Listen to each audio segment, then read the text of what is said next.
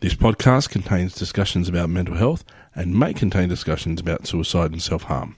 If you or somebody that you know is experiencing distress or is in immediate danger, dial 000 or call Lifeline on 131114 or Beyond Blue on 1300 22 4636. Also, if you believe that someone you love is experiencing a mental health issue, please encourage them to go and talk to their GP as soon as possible. Thanks very much for listening.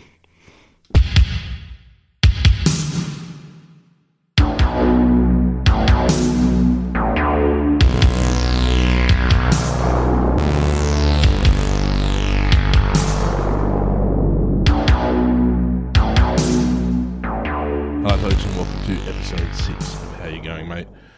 It's been a really incredible past probably 3 months recording the podcast and getting to talk to a whole bunch of people about their mental health and their experiences of mental health and their journey through poor mental health, recovery, wellness, and really excited to keep presenting this to you. I mean, one of the things that we're trying to do here at How You Going, Mate is to break down some of those stigmas around speaking about mental health and to create really safe spaces where people feel comfortable enough to expose those vulnerabilities, expose that side of themselves. So we're going to continue to do that, and we're really happy that I'm really happy that I've just got people coming up to me and really wanting to be involved in this project, getting some incredible feedback. We've had over 600 listens at this stage, which is amazing.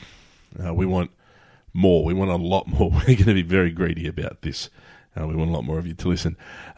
Before we introduce today's guest, just a reminder that we are on Facebook, so please jump onto Facebook. We're on Instagram as well, if that's your preferred social media platform. It is How You Going, Mate on both of those. If you search that, you'll find us in both of those platforms. Please go ahead, like the pages, share them if you can. Let other people know we're out there. We really want to try and get this message of talking about mental health and asking people how they're going. We want to get that out to as many people as possible.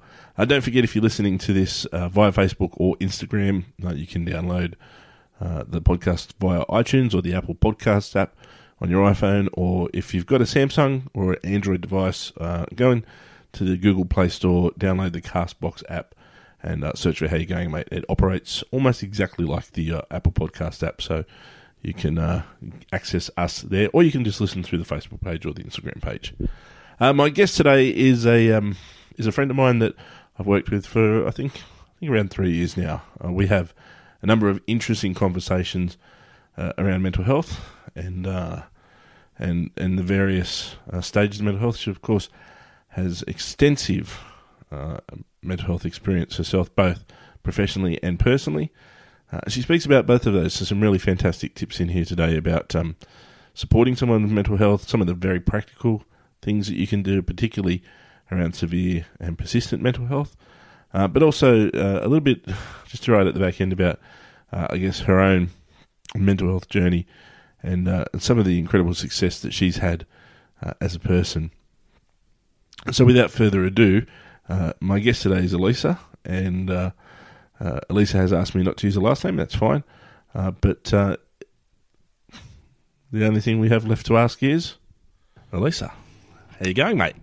I'm pretty good, Adam. How are you? I'm looking forward to this because this has been one of the ones I've had on my list for a while, and I've looked at my list of people that I've got coming up, and this is the exciting one because just to fill people in, we do work together. We won't mention our employer. No. But we have a number of interesting conversations. So this hour or so could lead us down to Garden Park. Could go tangentialise. I don't even know if that's a word, but tangentialise anywhere. Well, first, I'm honoured, Adam, that you put me on the list. Mate, I had to. It's a list worthy being on. For people that I guess we just touched on this. We were talking just before before we started recording. So we've talked extensively about both your personal and professional history of mental health, and hopefully we get to touch on a little bit of those today. But the question I always ask first of everybody when they do this is, what does mental health mean to you? Okay, mental health to me means isolation, misunderstanding, disconnection. Okay. Yeah, ignorance. Ignorance. Yes. I think isolation's a big one. I always say to people, I think isolation's the one that I think it's actually the hallmark of poor mental health. Yeah. And what I mean by that is I think anyone, no matter what you have, you isolate yourself or you become isolated at some point. Yeah. You choose some days not to engage more than you have to. So you attend work, you attend the kids' school, Yeah. and then go home and, as I call it, hibernate. Hibernate. Hide under the doona. Right. Yeah.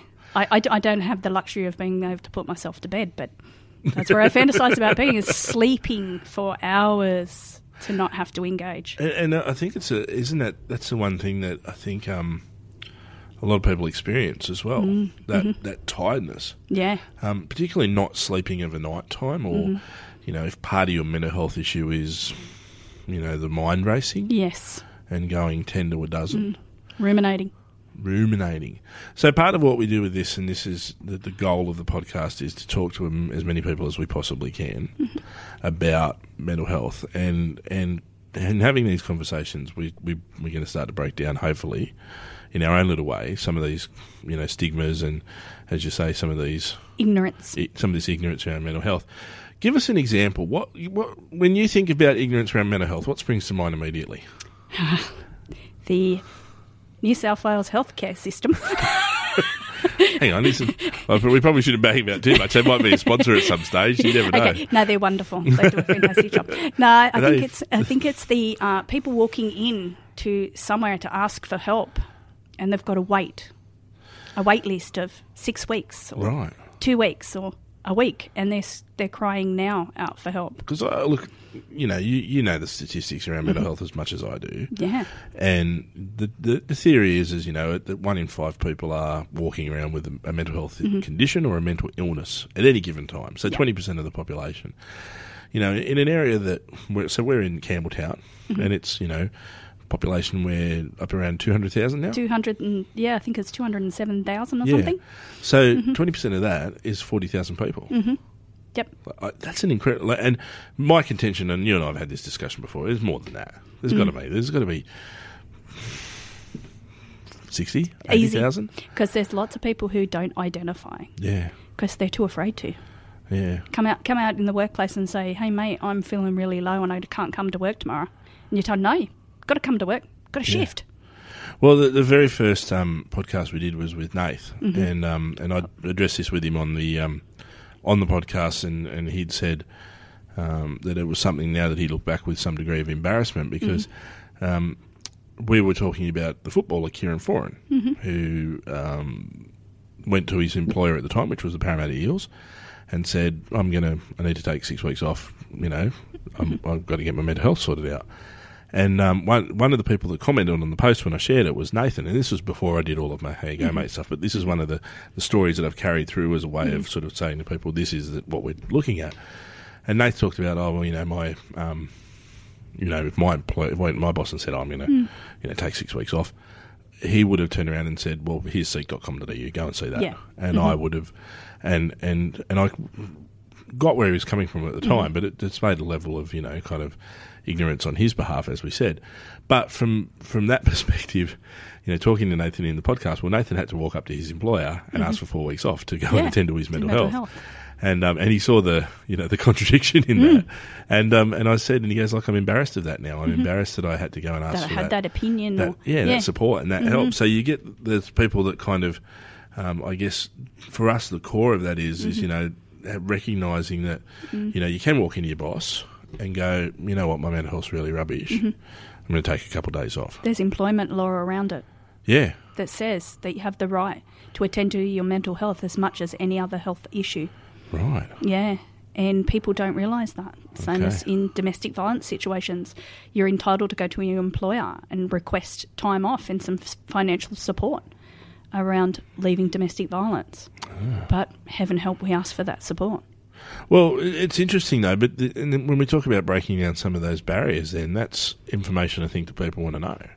It's like, you know, I'm sure that most of the people listening don't understand that you can walk in and as much as you can walk in and go, mate, I've got the flu and needed a couple of days off.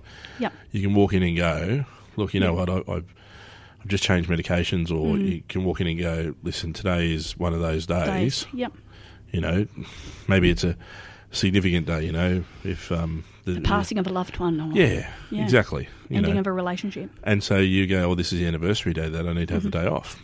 It's just as valid. You're allowed to have that day off. And ultimately, we need to encourage people to step forward and request these days so they become the norm. Yeah. They're not isolated cases. They're actually part of normal culture in our workplace. Yeah. That allows us to say, hey, I'm not feeling the best. Yeah. Because if you walked in with a cancer diagnosis, people would be turning up at your door with the casserole. Yeah, exactly. Yeah. Exactly. Your boss would be sending you flowers. Yeah. You know, you'd be getting get well cards. Yeah. Do you get them for being mentally unwell? No. Or emotionally unwell? Or your well-being not being where it should be? No, I look, and if I'm honest, I reckon you often actually get mocked privately. You do? Yeah. Oh, toughen up. Yeah. Drink. Well, geez, that's just... Stop being a princess. Which is crazy, Elisa. Yeah. God, look at her having a day off. Well, you and I have had that conversation that you know I'm not well unless I talk excessively. Yeah. More than I normally do. 1,000 words per minute. But and I jump from conversation to conversation really quickly. And that's a common sign of mania. But ultimately, at the end of the day, I tell those people around me now that if I'm feeling anxious or I'm feeling unsettled, I'll identify it immediately in a room of a group of people I feel safe with. Yeah. So that you all understand. And you do your welfare checks on your colleagues. Yeah. Yeah. Yeah, and I find myself doing that. And even today, somebody in a room revealed something about a sort of stressful period in her life. And she said, that's okay, though, because I went and touched base with my doctor about it. And I actually said to her during the session, I said, cool, I don't have to worry about you now. Because I would have. Would have, yeah. But the fact that you said that means, okay, cool, you're taking some steps forward. Next time I touch base with one, you know, maybe in a couple of months' time or a month's time, I'm just going to, you know, how you doing? You good? Yeah. Everything's still good? Yeah. You still seeing the doctor? What's happening there? But realistically, you know, that's, again, the whole part of this is going, you know, that person's showing these signs. I know that that's happening in their life. I've got to check in and make sure that they, ask them how they're going. Yeah, and it's not that glazed over. Hi, how you going? I'm thinking about the spreadsheet I've got to do in 10 minutes. Yeah. I've got a report due. Can you hurry this story up? Nathan did the talked about in the first podcast where he said, you know, he walked into the rehab facility and said, you know, the guy said, how you going? He said, yeah, good, thanks. He goes, no, you're not. No, you're not. You wouldn't be in here. Because we do. We default to the, oh, yeah, I'm all right, mate. My favourite default is, yeah, I'm upright. Yeah. Because I'm grateful to be upright. Yeah. Because there's been periods of time where I thought I wasn't going to be upright. Yeah. And, you know, and periods of times I chose not to be upright. And ultimately, if I'm upright, I'm all right. Well, I guess, you know, in terms of a social convention, the social convention says the answer is, you know, yeah, good, mate, yourself? Yeah. Yeah, I'm good, you know.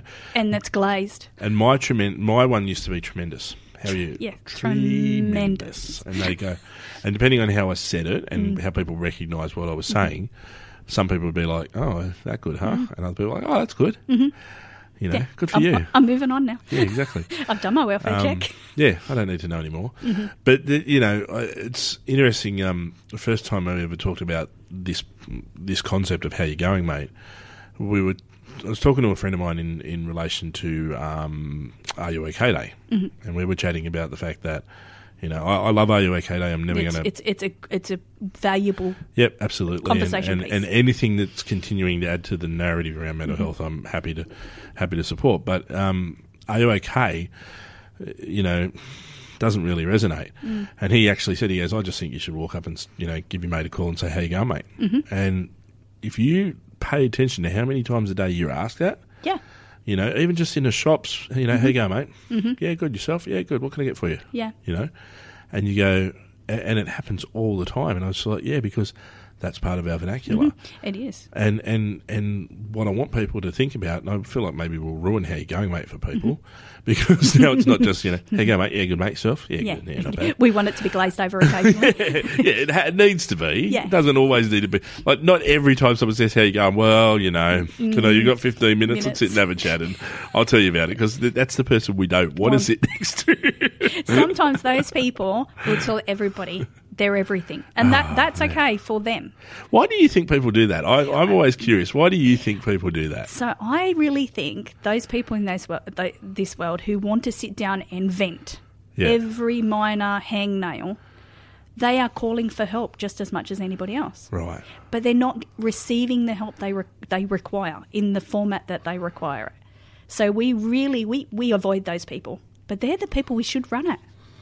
Okay. We should run at those people because those people really need some help.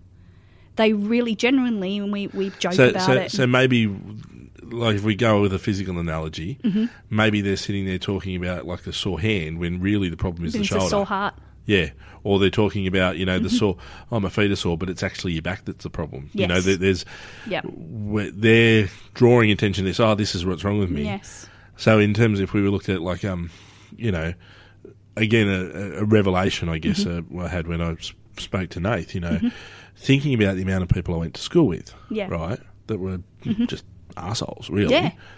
But looking back on that now and going, what were you dealing with in your private life? Yeah. What was your pain? What was your home like? What was your dad like? What was your mum like? What was happening there? Yeah. And watching, and now looking back and going, man, did I miss something? Did I judge? Well, not even miss something. Did I just judge you wrongly, or did I not even? I mean, 15-year-old kid. I'm not going to stop and think. I wonder what your home life's like. I wonder if your dad beats you up every night. Yeah. But that's probably what happened. And looking back now, so this person that we sit there going, blah, blah, blah, blah, we're seeing this little bit of it, but then really there's a bigger problem behind it. Yeah. And ultimately we tend to, we've got a couple of people in our world, we dodge, because we get them in the tea room and the next minute they're telling us all about, all sorts of bodily functions we don't want to hear about. Yeah, exactly. But at the end of that is, why are you actually telling me this? Because you're trying to make a connection. Yeah. Your behaviour says, I need you to connect with me on a different level. Yeah, yeah. And I'm not getting that elsewhere. So are you going to be the person who connects with me? Yeah. And I will just take it wherever I can get it. Yeah. And they fill the void. They fill the void of emptiness with noise. Yeah. No, I'm okay with that, but potentially that void's never really getting filled because, like any void, if you don't actually deal with the reason the void occurs, you don't. It just stays. It never changes. It gets bigger. Yeah. It starts to become, you just can't fill it in. No, it's the black hole then. It starts sucking things in a negative way. Yeah. So I think really ultimately at the end of the day, it's all about connection. How are we connecting with those around us? How are we connecting with our mates? Yeah. Are we connecting with them on a real level? Or is it glazed over? My thoughts are evolving on this as well, and we've had these discussions, you and I, but this idea of talking to people and, the idea of, I've had this conversation with a few people, but you feel like you're special. Yeah. When you get diagnosed with depression, for example, you go, "Oh, well, that's it, mate. Look, something. I'm different. I'm something different. I'm something."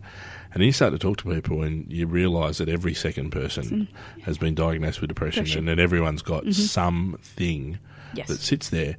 But I think that talking to people about it works in two ways. Number one, you start to realise you're not on your own. And you're not the only one, and there's a stack of people like you. And when you talk about that isolation thing, when you get that first diagnosis, it tells you you're the only one. Yes. No one else is like you. No. You are the worst. Yes. You are never going to be the same again. Yeah. And then ultimately you realise that everyone else has got the same thing. You go, okay, I'm not the only one. So you take that power away from that voice.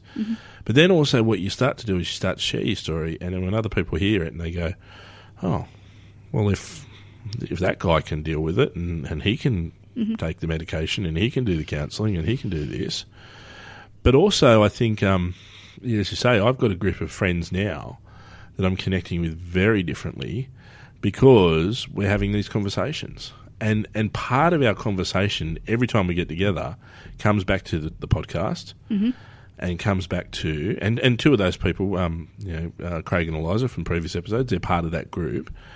Part of that difference is coming from the fact that this is out there in the world and they're going, well, you're okay to talk to. I feel safe. And I think that's what fuels the connection. Yes, safety is a massive thing. Yeah. Because if you think you're going to sit down and talk with your group of friends and 3 out of the 5 are going to ostracise you or belittle you or mock you, you're not going to feel confident in speaking with them. Yeah. If all of a sudden your story is spread around the locker room or, around the workplace where it's, she just needs to harden up. Yeah. Oh, he needs to get over himself. What's he think? He's special? That sort of thing. Yeah. So you've got to, when you're talking about, feeling vulnerable and uneasy or emotional or, whatever labels you want to put on it, anxiety. Yeah. When you're feeling those things, you want to feel them in a safe place. And if we make it normal to talk about these things, even though normal is a cycle on a washing machine, make it the general, we want to be able to say, no, everybody has a right to feel. And I think we've taken away the whole right to feel. Yeah. Men have to not feel. Women have to just get on with it because they're strong. Be strong. Well, what's that? Here's the interesting question. So I always talk about the fact that, there is that stereotype around men. Men have got to be tough. Men have got to, not show emotion, not show weakness, not show vulnerability. I think vulnerability is the key in that conversation.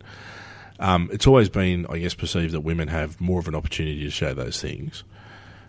Is that from you're one person? You're obviously not speaking for an entire gender. No, and I couldn't because I have difficulty identifying with the female gender.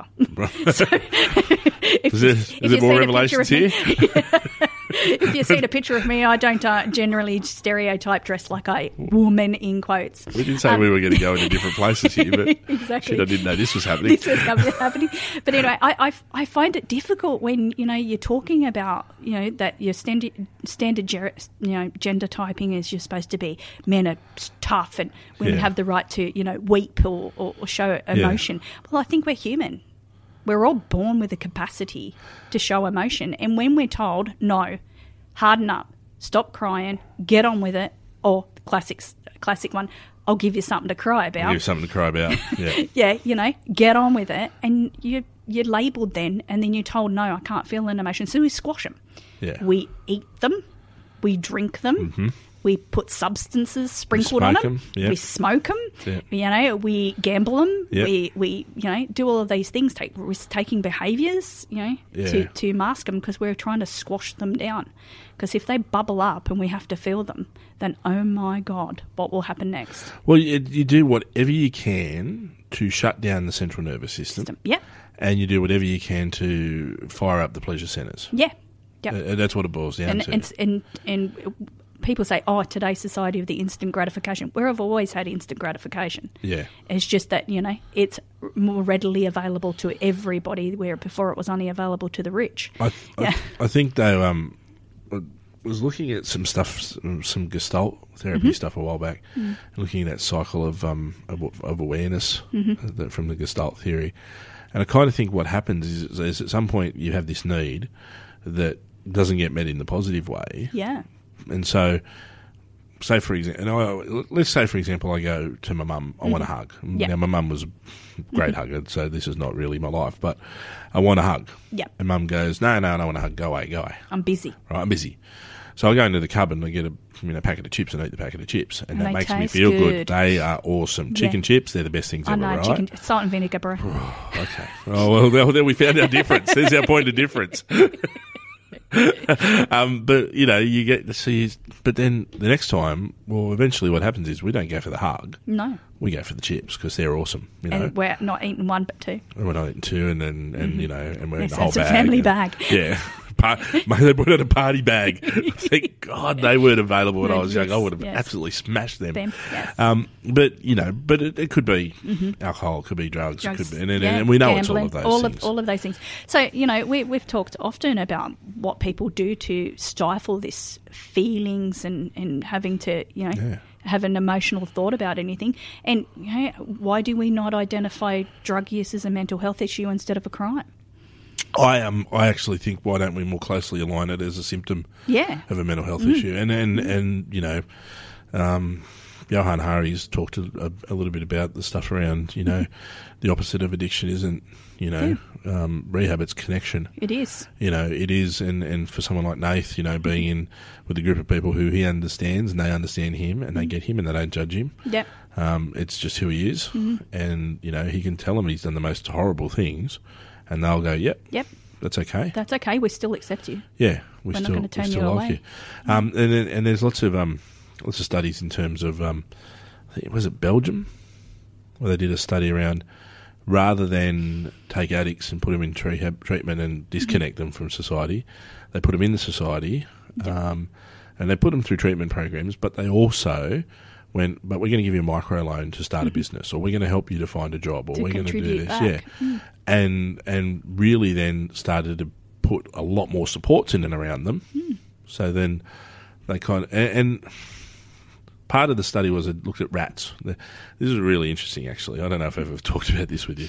So they did these I'll let you talk about it again if you have. They did these studies on the rats where they looked at, they took a rat, put it on its own in a cage, and they put 2 things of water in there. One was laced with heroin, and one was plain water.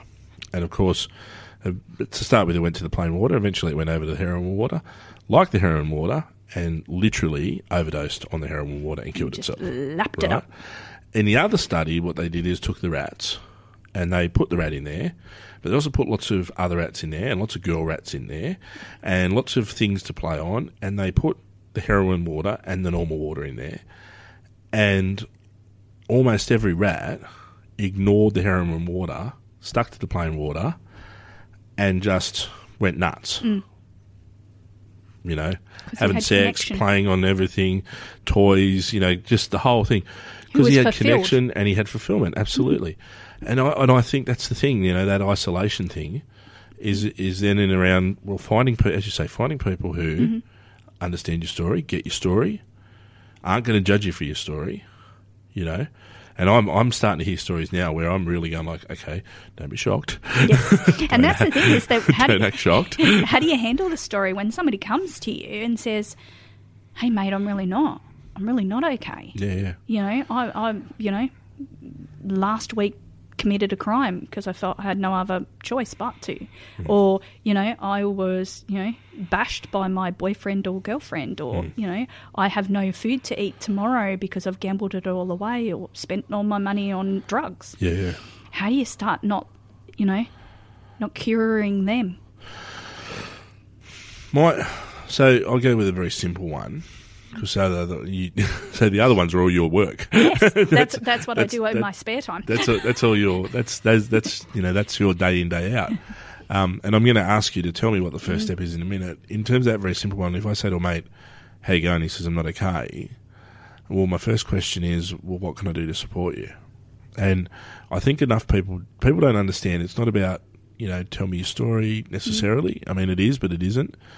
It's not about trying to say something to make them feel better. You know, we try to say something. Oh, it could be worse, at least you don't, all those sorts of things. Oh, well, what you should do is... You should be grateful for. Yeah, all of those sorts of things. It is, to me, it's about going, all right, thank you for telling me your story.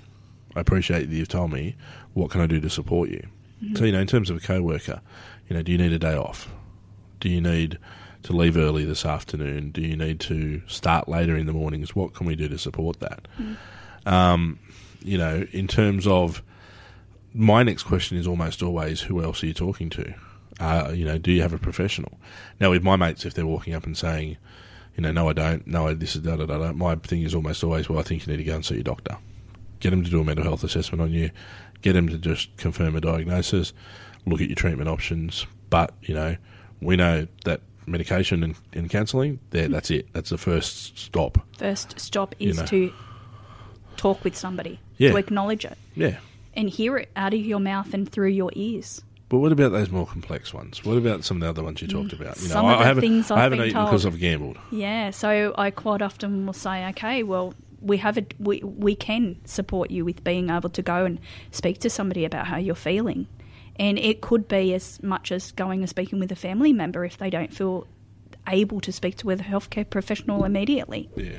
So once they've opened up, and also in my line of work, I don't always report immediately to the authorities, you know, because then people won't always open up to me. Yeah. So, you know, there's sometimes where you have to use some discretion on what this person's telling you on whether you're going to make a report.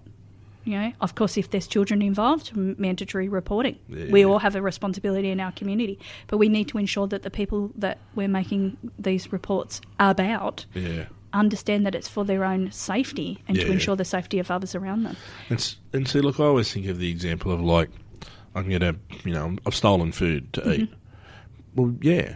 I'm not going to report you for that. No, because you've got a mental illness, and you're gambling your money as a part of your, the symptom of that mental illness, as a part of the self-medication. Yep. And you've run out of money and you've got to steal food. You aren't this. I don't want this to sound value-based or kind of judgmental, but you're pretty much as low as you're going to get. Yeah. Like, that's about as low as you're going to get, really. Like, and there are things in our society to support people and systems and services. So people can go to some of our charitable groups in our community and ask for a meal, or ask for a box of food, or get discounted food with food pantries and community-based organisations to be able to do that. But sometimes pride gets in the way. What would be... I'd agree with that. Mm-hmm. For you, okay, you're a person sitting here listening to this now going, I've got no money, I'm homeless, whatever. What's the first step? What's the first stop? First stop is to identify priority of need. So obviously, we've got our hierarchy of needs. So shelter. Yep. Is the person going to be safe tonight? They may choose to sleep in the park because they feel safer there. Yeah. It's not our choice to house them if they don't wish to be housed. Yeah. Secondly, I'll find them a feed, whether it's got to be out of my pocket. Yeah. Because I know what it feels like to be hungry as a life experience. Do they go to a Centrelink, or do they come to a community service? Do they? So they can go over to Centrelink. We will walk into Centrelink with them in my two types of employment. I'm a greedy person. I work two jobs. Right. In my two types of employment, I will walk into Centrelink with them and initiate the conversation. Yeah. So sometimes when you're with a person, they don't know how to start that conversation. So they will sit there blankly, and the person behind the counter is saying to them, "Can I help you?" Yeah. And they just look blankly. Yeah. Because they've got a roadblock. They don't know how to ask. Be it pride, knowledge, disempowerment. They don't know how to ask. So initiate that conversation for them sometimes. Yeah. And say, well, Joe's been sitting here with me and he's disclosed to me today that he needs some support with an advanced payment to be able to make the rent this week so he's not evicted. Yeah. Because potentially, I always think of a story my old man told me about a young guy that stole everything that he had. Mm-hmm. And when he was working and he had jobs, he stole everything that he had because growing up he was given nothing. Yes. And the only things that he was ever given, the only things he ever had, were the things he'd stolen. Yes. And so he just couldn't get out of the habit of stealing stuff. Yeah. And stealing and sometimes poor choices can become a habit. Yeah.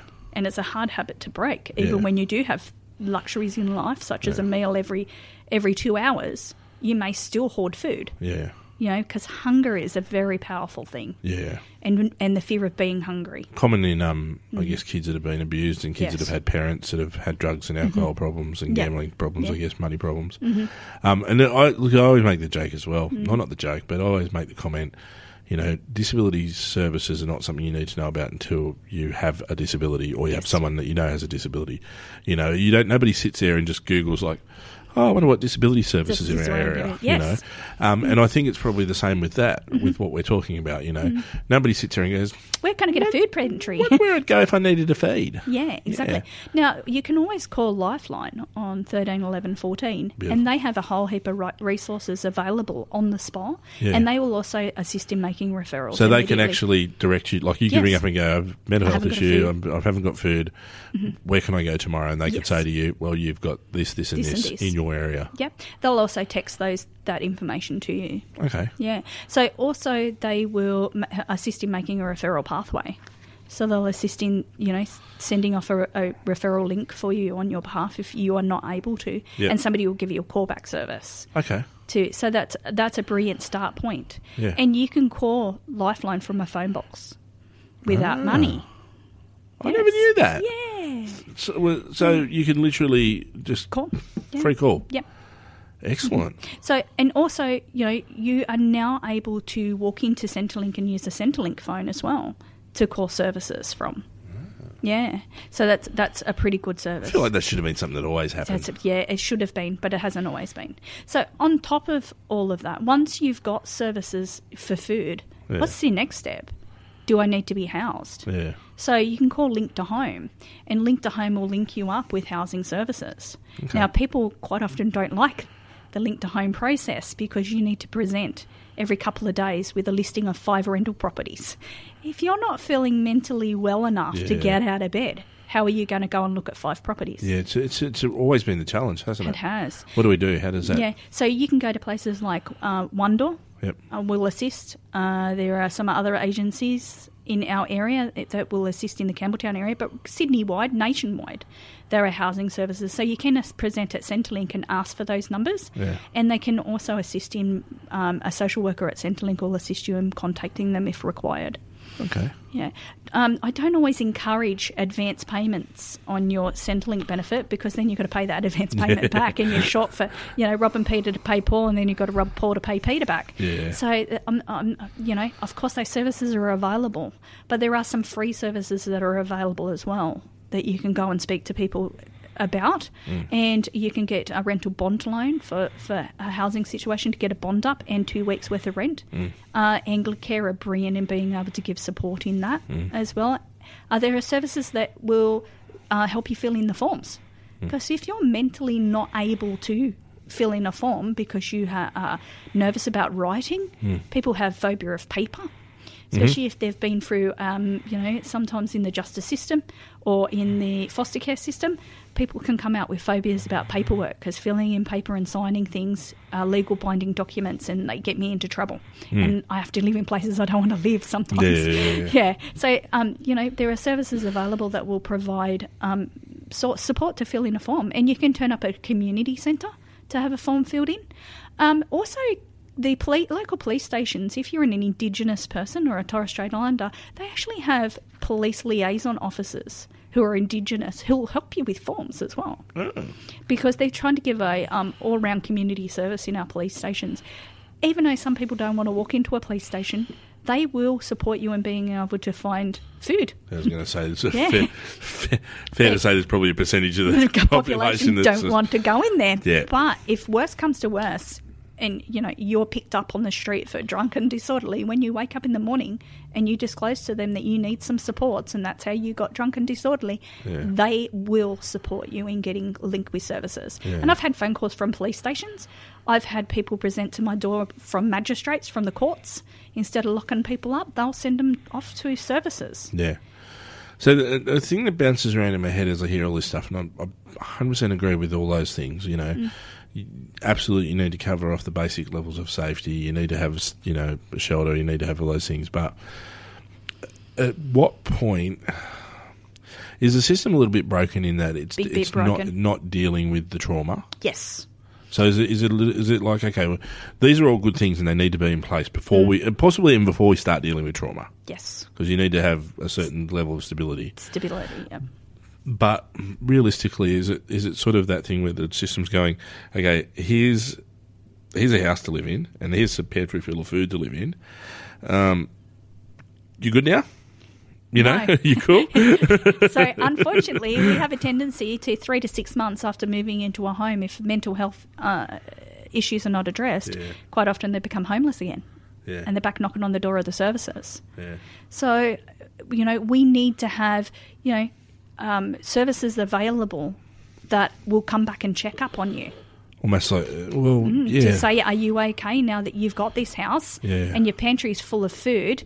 What are you going to do the next week when the food runs out and the rent's due? Is part of the answer, if you're going to a housing service, for example, yes, should it then be, I don't want to say mandatory, but should it then be, okay, cool, we're going to find you housing, but we're also going to insist that you do a counselling session a week? So there is or a medication one, you know what I mean? So when, in relation to family and community services housing, which is FACS housing, they actually have a case management model.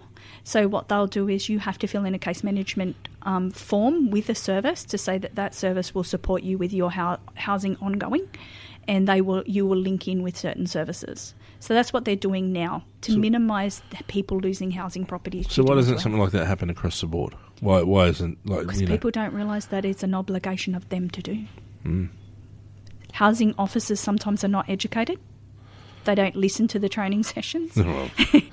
Some of them have seen people coming in their doors multiple times every 6 months or every 3 months because they lost housing. And look, let's be honest. It's, every service has it. This is not picking on housing, but there's probably that. Oh God, here they are again. bloody that family. All Yes. right, yes, we'll get you another house. Yes, just, you know, you take up so much resources, you take up so much time, you take up so much energy. No. Yes. Go and away. you can't say no. Not allowed to say no to them anymore. No. Yeah. But ultimately, at the end of the day, it's a community effort as well. Yeah. To see, you might see young mum next door, and when she first moved in, the lawns were really nice. Yeah. And then all of a sudden, the kids have stopped playing in the yard, and the lawn's really long, and you don't see mum coming and going. And when you do, she's looking not well. Yeah. You know, and the not well could be, hair's messy, she doesn't look kept, kids are not kept. Well, what's going on inside that house? Yeah. What's our neighbours doing? But you know what I reckon the thing is, and I It's a community response as well. but I like to be really horrible about it. I think, it's like, I don't want to get involved in your drama. No, but if I you're don't living in wanna do it, a yeah. housing estate, that's what we call them. Yes. Housing estate. Yes, I grew up in an estate. I grew up in an estate as well, mate. Yeah, you're living in this housing estate, and your housing officer comes to visit you, and you notice Joni next door isn't doing too well. Wouldn't you say something to your housing officer and say, you know what, I'm a bit worried about Joni next door? Yeah. But people don't. They want to keep out of business. But again, and then, keep out of their business. And I guess worst case scenario is the person that's going, well, look, you're enough of an issue for me. I can't afford to take on any more work. Exactly. So that's nice. Thank you for telling me. But unless I get a file on my desk that says this person's in immediate risk of harm, Yes. I'm not going to do anything with that person. Yeah. And then we also have the response for, children living with parents with mental health issues. And parents with mental health issues can be brilliant, excellent, above and beyond parents. Yeah. But they can struggle as well. Yeah. And we've got to identify that struggle and give them support before it's crisis point. Yeah. I'm going to I'm going to say that that's really fantastic, but I don't think our system does any of those things. It doesn't. It doesn't do any of those I want to things. candy coat things. Yeah. I want to say that our system's wonderful and fantastic, but ultimately it's not. Yeah. So because the person visiting number 32 isn't worrying about the girl at number 34. They're just not. No. Because the truth of it is they've got so much workload on, Yep. and we're not putting the person into a housing situation and saying, and by the way, here's gambling counselling, here's grief counselling, here's drug and alcohol counselling, here's medication, here's a support group you can go and talk to once a week, here's a group of people that you can connect with. We're not doing any of that. No. And at the end of it all, when we're all sitting around our dining room table having our dinner, do we give any consideration of those who are not having dinner tonight, or who are sitting in bed cradling themselves in a fetal position because they're so unwell? I do. But we both do, mate. There's an interesting side, touching on what we were talking about before about stuff we were told when we were kids, and I say this to my daughter. I say it all the time. And both of them, but the older one gets it now. I go there are kids out there tonight that are not eating dinner. Yeah. There are kids out there tonight that don't have the toys you have, that don't live in a nice house like you have, Yep. that don't have a nice clean bed like you have. Be appreciative for what you've got. Now, the 5-year-old, she sort of doesn't really, it's pretty heavy and obviously doesn't really completely understand that. 15-year-old kind of gets it. So, yeah. She kind of understands it now. But I actually do think that. I look at, I look at it and go, I know that there's, and this frustrates me, and there's a whole range of things we can talk about off the back of this, but it frustrates me that there's like 500,000 people homeless in Australia. Yes. It frustrates me that there's kids that are homeless right now. There's even as we speak, there is a child that is sleeping in a car with its parent tonight. Yes. Yep. And ultimately, at the end of the day, the problem is massive. Yeah. What do we do about it? Well, we start a conversation. Yeah.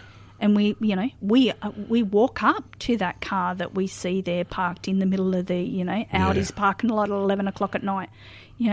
We might send the security guard over there, and the security guard has a list of services available on a piece of paper. Rather than knocking on the window and saying, hey, get out of here. Yeah. Mate, stay here for the night, be safe, but here's a list of services in the morning you can call. That you can call, or, giving, because Link to Home is 24 hours a day.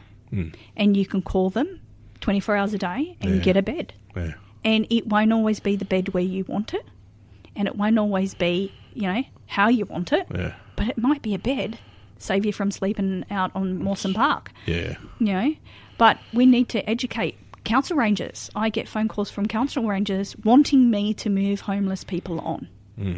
And I say to them, I can't move them on. What about we give them some support until they're able to move on themselves? You know? And I'll walk up and I have a conversation with that homeless person and say, here's a list of services available. Have you ever had anxiety? And I always start it with the simple things like, have you ever had anxiety? And oh yeah, I'm really anxious. I'm really, really anxious right now. Yeah. Oh, okay. Have you ever had a history of depression? Yeah, I'm depressed. Well, that's a starting line for a conversation. To say, well, would you like some help? Can I support you go to the doctors? I sometimes have to drive people to a doctor's surgery. It really is tragic that and this will change. It's really interesting. I was looking the other day. I was going to do a post on suicide rates, right? And I realised that the suicide rate hasn't actually changed. No, the numbers are different. They're bigger. They are, but there's more of us now as well. Yes, it was in '89. It was 19.1 deaths for every 100,000 was suicide, and in 2019 it's been 19.2. Yeah, you know, so it's pretty much stayed the same. Yeah. But isn't it tragic that in 2019, and as I said, I hope within a generation or two generations of these conversations that this is a different thing, but that a person would sooner, as you say, live in a park or find a little patch of land. Like we had an old fella living so. Basically, just behind a house, but just off to there's a sort of as you drive into the suburb that I live in, there's a patch of land off to the left hand side, quite a large patch, and trees and thing. And he'd set up a camp there. Yeah. And you know, isn't it tragic that you would sooner set up a camp and disconnect yourself from society than say to somebody, "I have depression and have anxiety. Would you mind giving me a bit of help? Yeah. Can I talk to someone about it? Yeah. And ultimately, people are very much afraid of going up to a homeless person because they think they're going to be attacked. Yeah. You know, a hobo's going to stab me. Yeah. It's so far from the truth. They're more afraid of you hurting them. Interestingly, we have a fellow that lives, we call him Nick Nolte because he looks a little bit like the Nick Nolte character out of Down and Out in Beverly Hills. Old movie, if you haven't seen it, go back and have a look, classic. But I remember one night I was sort of there and I said to him, and I said to myself, I'm just going to buy this bloke a pie. You know, it's the least I can do. And I said to the fella that was at our local, you know, service station, I said, I'm going to buy old mate a pie there. How much is it pie? And he goes, no, don't do it. I said, why? He goes, because every time he sees you, he'll harass you for a pie. Yeah. He said, just don't do it. He said, don't. He goes, it's just, yes. Opening a can of worms. Yeah. And I sort of went, okay, I won't. And I'll say that I won't. And I feel, in light of this conversation, I feel terrible for that. But I kind of was like, you know, that's the thing. No, don't help him because if you help him. Yeah, and then he'll ask for more. Yeah. If you buy him a pie, he might ask for a salad sandwich next time. Well, literally this bloke, he would just, every time you walked in, he would remember who you were. And he'd be like, oh, mate, you bought me a pie last time. Can I have another pie? Can I have another pie? Yeah, you can, mate. Here, have a pie. So I used to have a similar experience in the Bankstown region. I was working there and I'd go buy my lunch every day. And as you know, I don't like a, salad sandwich. I like a good hearty lunch. Yes. So I would go and buy my lunch and this old guy had always stopped me. He'd say, you got any change, love? And I say, yeah, you can have the change on the way back. And sometimes I'd deliberately buy out of a $50 note so that I'd have a good chunk of change. Yeah. And I'd give it to him and he was always very thankful. And then other times I'd walk past and he'd not ask me for a thing. Yeah. But then one day someone caught me and went, why are you giving him money? He gets a pension, and plough. You keep doing that and he's going to stay on the street. Well, you don't know why he's there. Yeah. And I've been homeless. I know what it feels like to be homeless and not have somewhere safe to lay your head and having to lay your head on somebody else's couch when you don't want to and you don't even like the people you're living with because you've got nowhere else to go. It sounds value-laden, but again, it's not, but it is, but it isn't. I figure that if you manage to kind of squash your pride to the point, because I think it takes a certain amount of, I do think it takes a certain amount of guts to walk up to somebody else, but I think you will have to have lost all your pride at some point to walk up to another human and say, I need you to give me money. And I think it's brave, but I also think it shows that, you've lost hope. Yeah. So I figure if you're brave enough to do that, I'm going to say yes. So I'm going to give you $1. I'm going to give you $1. So people say, oh, why support them? They're going to go drink it. Nobody questions me on what I do with my $1 every day. Yeah. When I earned my $1, working for the companies I work for, no one says to me, how are you spending that dollar? Yeah. I'm going to monitor what you do with your dollar. So why should we, if a person's panhandling, one, why should it be illegal? Because it's illegal in New South Wales to panhandle. Yeah. And secondly, why on earth should anybody question what that person's going to do with their dollar? Yeah. It's none of my business. I had a woman... And I do it because I'm greedy and I want to feel good for myself. Well, we know it feels nice to give. I had a woman one time, Liverpool station, came up and said, have you got 50 cents? I said, yep, no worries, here you go. Mm-hmm. And she said, have you got 50 cents on... I need to catch the train home. And I said, yeah, no worries, there's 50 cents. And probably a week later, same woman, same situation. She walked, have you got 50 cents? I need to catch the train home. I lost my ticket. And I looked at her and I went, look, I don't mind giving you the 50 cents. I said, but change the story up, Dale. You told me the same thing last week. And she gave me a quiet smile and just sort of went, no, okay. And off she went. Do you know what? If you think about that small little child who started out on the adventure of life. Yep. Did they say at 45 I want to be panhandling so I can drink in the park a bottle of goon? Like I said, you've lost a certain amount of hope, and your pride has gone. Yep.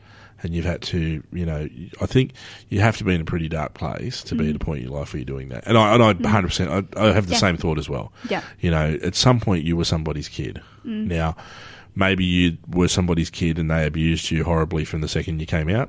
That explains a lot. Mm-hmm. Maybe you were the apple of somebody's eye. Yeah. And maybe at 19 years of age, a series of horrible events happened. Yeah. And here you are. Yes. So, ultimately at the end of the day, why don't we extend our hand and offer what assistance we can? And it doesn't always have to be $1. It could be a conversation. Yeah. And sometimes that's worth more than $1 million, that conversation. But why can we not, as a human being, connect with another human being? Yeah. It's out of fear. Yeah. And in our community here in Campbelltown, we have some interesting characters who walk up and down our main street, spruiking and talking about all sorts of things and not always talking to somebody who's there. So, people are afraid of going up to those people. Yeah. I'm not going to go and talk to, George over there because he's always talking to himself. Yeah. Well, I take the time out and I can say, as at this point, I'll touch wood, I have not been stabbed. Yeah. Because I want to make a human connection. Yeah. Because I've been down and out. I've had my really sad days. Yeah. I've run the gamut of different life events in the short 45 years I've been here. So why not make those connections? Because somebody connected with me. Yeah. And gave me an opportunity to change my life. And that's what we need to do. Because you don't know if that conversation you have with that person may be the best thing that happened to them. So let's go a little bit personal. Because you believe it or not, you're up to 48 minutes. Wow. Doesn't that fly? It flies when you're having fun. It just flies, doesn't it? Like you really look, you go, I've only talked for 5-10 minutes. No, we're nearly up to 49. Your personal stuff, tell me what you want to tell me. No pressure in what you reveal. But in terms of your own journey, I'm still choke on that word a little bit. Yeah. For you, was there a person? Yeah, there was. Was there actually a person that did that for you? Who was it?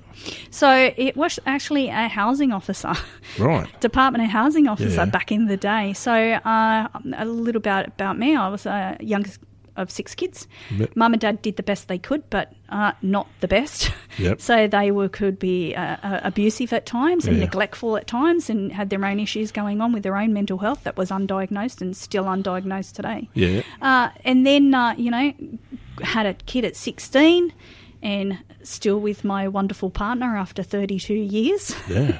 Yeah. So, and that kid's now 28 and works for Apple. And and this...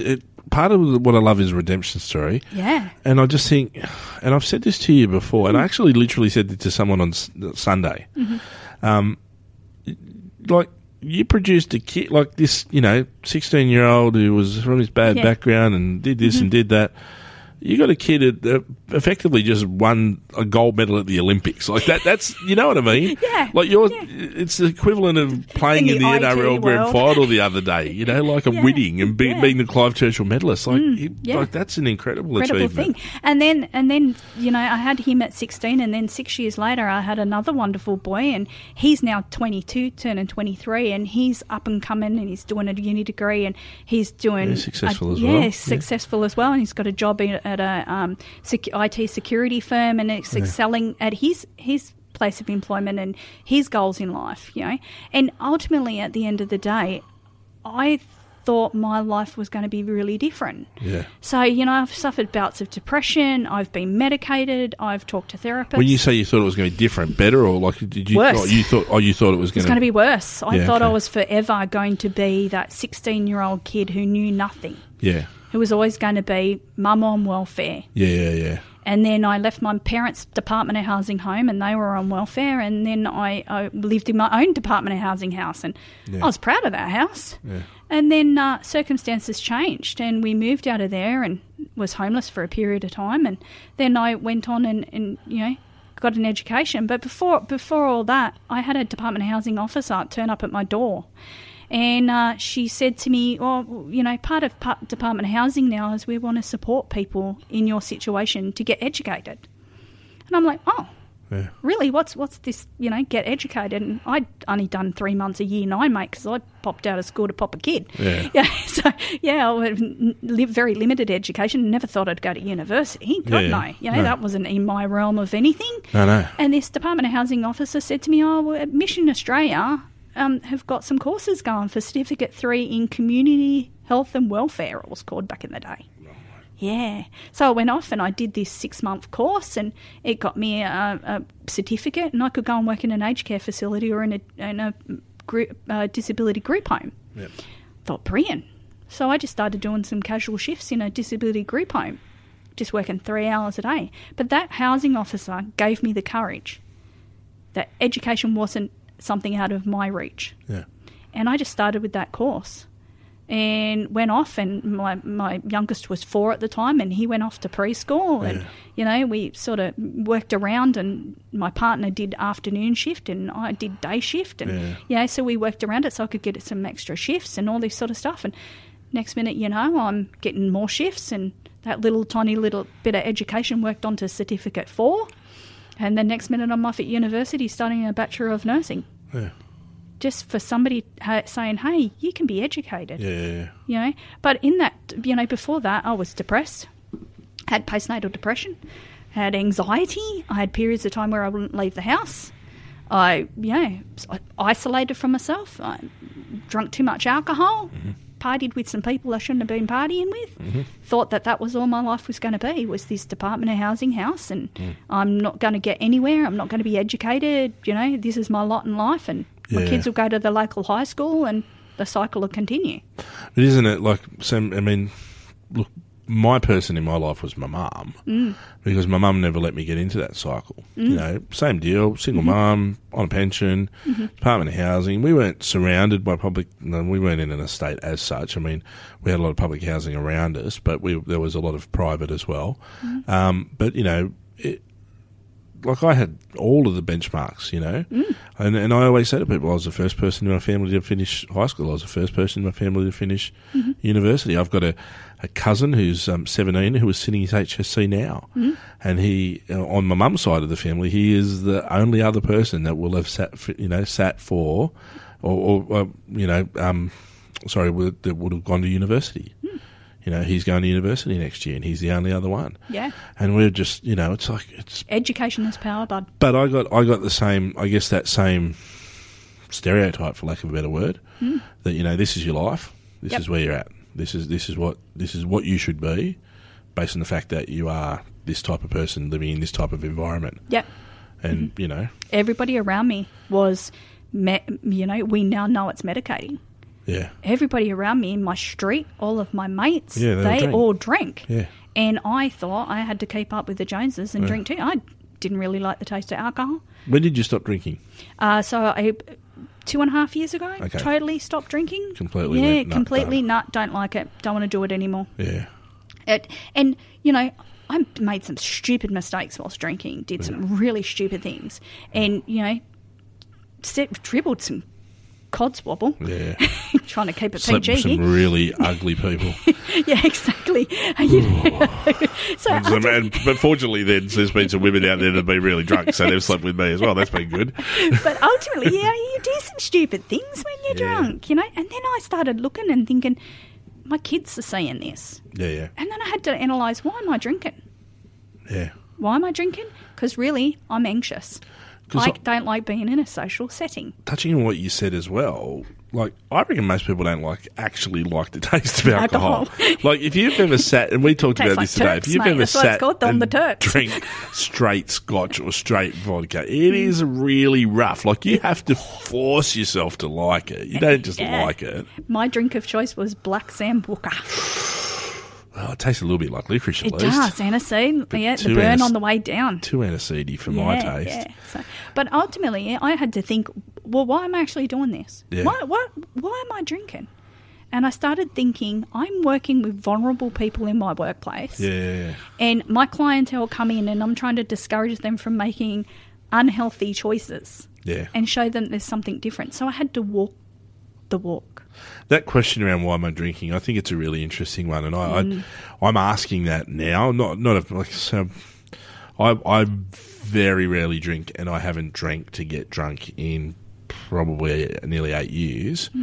But I think if you really like the amount of people in your world that you know that go, I've had a big day today, I'm going to have a glass of wine tonight. And it's just automatic default. You know what I say to those, and I've done it in our workplace, is I'll walk up to them and say, are you okay? Yeah, because you're shutting down your nervous system. That's what you're doing. Hey, mate, are you really doing all right? Because if you have to turn to drink because you're stressed, then let's look at something alternative. You're taking an antidepressant. Yeah. Is what you're doing. What we're trying to do. Yeah.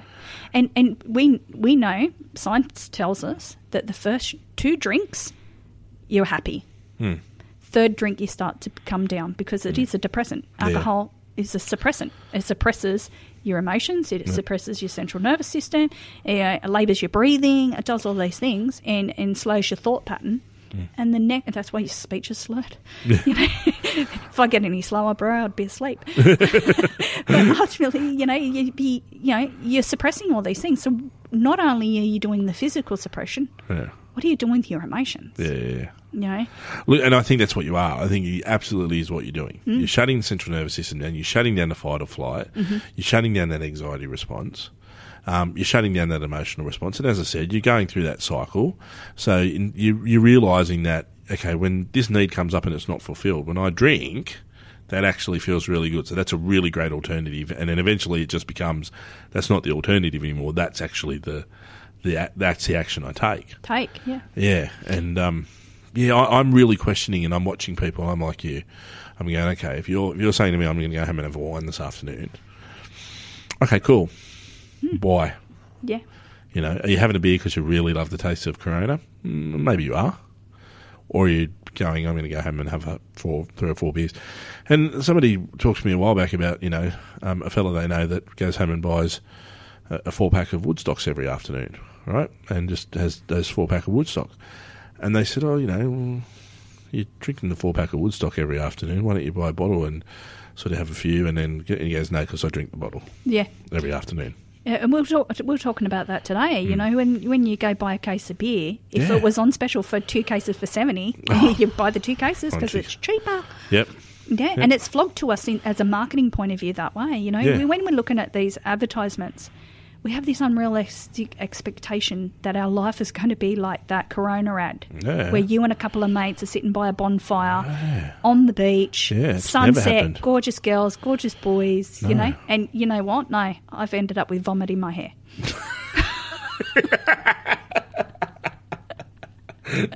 Yeah, guilty. Guilty as charged. You know, you wake up the next day and all you've got is less money in your pocket, a hangover, and a large belly full of regret. You know, because people are telling you, "Oh man, you were so messed up last night." You know, geez, you better apologise to someone. Yeah, you got to apologise to somebody because it also lubricates your lips to be able to say what you really feel. Drunk man speaks to sober man's mind. Exactly. Always said it. And all of a sudden, you're there telling your mother-in-law that she's this and that, or you're telling your missus, she's this and that. All of a sudden, the kids are every name under the sun. Are those people really responsible for all that? No. They're not responsible for all that.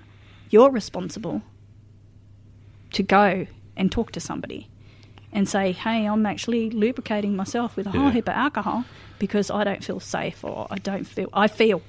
Well, Let's say I feel. But you know what? I reckon that most people don't even understand they're doing it. They don't actually know they're doing it. They don't really get that. They don't link between, oh shit, this is who I am and this is what I'm doing. Mm-hmm. And like I said, before, you've got that level of childhood trauma. At some point you find something makes you feel good about it, and then, you now just, that's the way you respond to everything. Someone cuts you off in traffic, as, Nathan used the example. Your central nervous system kicks in, you need to shut it down, you have a drink. Your wife pisses you off, you get enraged, you have a drink. Had a bad day at work, you have a wine. I don't think a lot of people would see a couple of glasses of wine or, a scotch. A scotch. How many old timers do you know that used to have a nip of scotch before they went to bed to go to sleep? Or, they're going to have a brandy. Yeah, exactly. Brandy. A sherry. Or a port. A port, yeah. There's lots of them. Before we let you go, it's over an hour. Well done. Oh, my gosh. The last question I have is best tip for staying mentally healthy for you. Now, this can be what you do, or it could just be something you go, you know what, this is what I know works. What's your best tip for staying mentally healthy? So I practice gratitude for myself. Beautiful. Talk me through it. Yeah. So many, many years ago when I was feeling really down, somebody said to me, have you thought about gratitude? Instead of looking about what you looking at what you don't have, think about what you do have. Make a list of one thing every day you can be grateful for. And I did. I started out with one thing. I can now give you thousands and thousands of things every day I'm grateful for. And sometimes it's as simple as the rays of sun on your face. I'm grateful I got up today. Yeah. Yeah. It's not that I don't have bad days. The variation I heard on that the other week, and I really like this one because they were talking about that sometimes if you do what are you grateful today? Oh, 3 things I'm grateful today. Oh, I've got a house, I've got a car, and I've got good. Well, it's also they actually you tend to just they're your fallbacks. Yeah. Okay, I've got a house, got this, got this. Was the question, and I'm actually started to do this one. 3 things that went well today. Or that were good today. Yes. And you kind of go, oh, okay, well, I got to have this great conversation with Elisa today. That's one. Yep. I'm grateful for that. Thanks, bro. No, and genuinely I am. I had a thing happen. We touched on it before. I had a thing happen in class today that somebody opened up about, and it was amazing. It had never happened to me before. I'm really grateful that happened. That was really amazing. They felt safe enough in your presence. Absolutely. To share. And it was really quite stunning to kind of experience and witness. But so yeah, it was a really interesting. I'm probably like you, and I always say to people, you can't give other people gratitude. You've got to have it for yourself. Got to have it. Yeah. But I always say to people, it's my go-to line. Could always be worse. Yeah, and the other thing is, and some people in my world do not like that I do this, but I literally fake it till I make it. Yeah. So if I'm feeling really, really, really down, I'll dance like an idiot. Yeah. Because it makes me feel better. Yeah. And it doesn't matter where I am, whether I'm in the middle of, Woolworths. If I feel like I need to, I will dance like an idiot. I'm yet to see that. I want to see. I did it in a class the other day. They were. And then somebody else copied me and thought it was hilarious and said, yeah, you actually do. You feel better. So, I do. I think to myself, okay, well, what can I flip this around to be? I can flip it to the other side and I will pretend that I'm okay. And pretending to be okay until you are okay is okay. Yeah. Yeah. Yeah. As long as you eventually become okay. As long as you eventually become okay. Yeah. And I'm blessed that I did eventually become okay. Yeah. Yeah. But at the end of it, reach out, connect, talk to somebody. That's it. That's all we ask. Yeah. And on that note, we can finish. Thank you so much. That's okay, Adam. See you next time. Bye.